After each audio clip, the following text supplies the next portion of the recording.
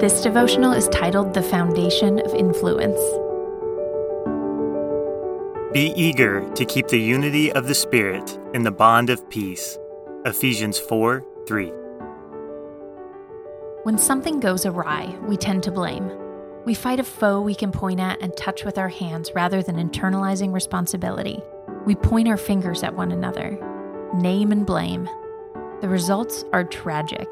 The casualty of blame often leads to broken relationships and wrecked opportunities for happiness. Healthy community is one of the greatest blessings in life, and it thrives when we hold to a common purpose. But unity doesn't occur without good leadership. The good news is that each of us can provide that leadership.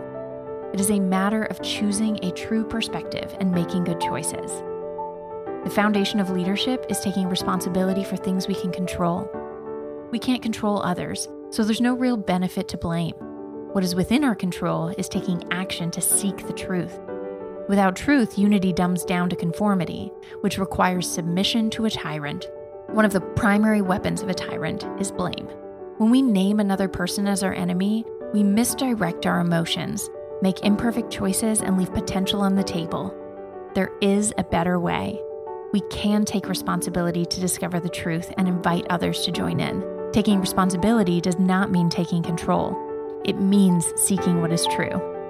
When we make the choice to lead, we sow the seeds of peace and unity and lay the foundation for the blessings that flow from participating in a vibrant community. Ponder today. Taking responsibility does not mean taking control. It means seeking what is true.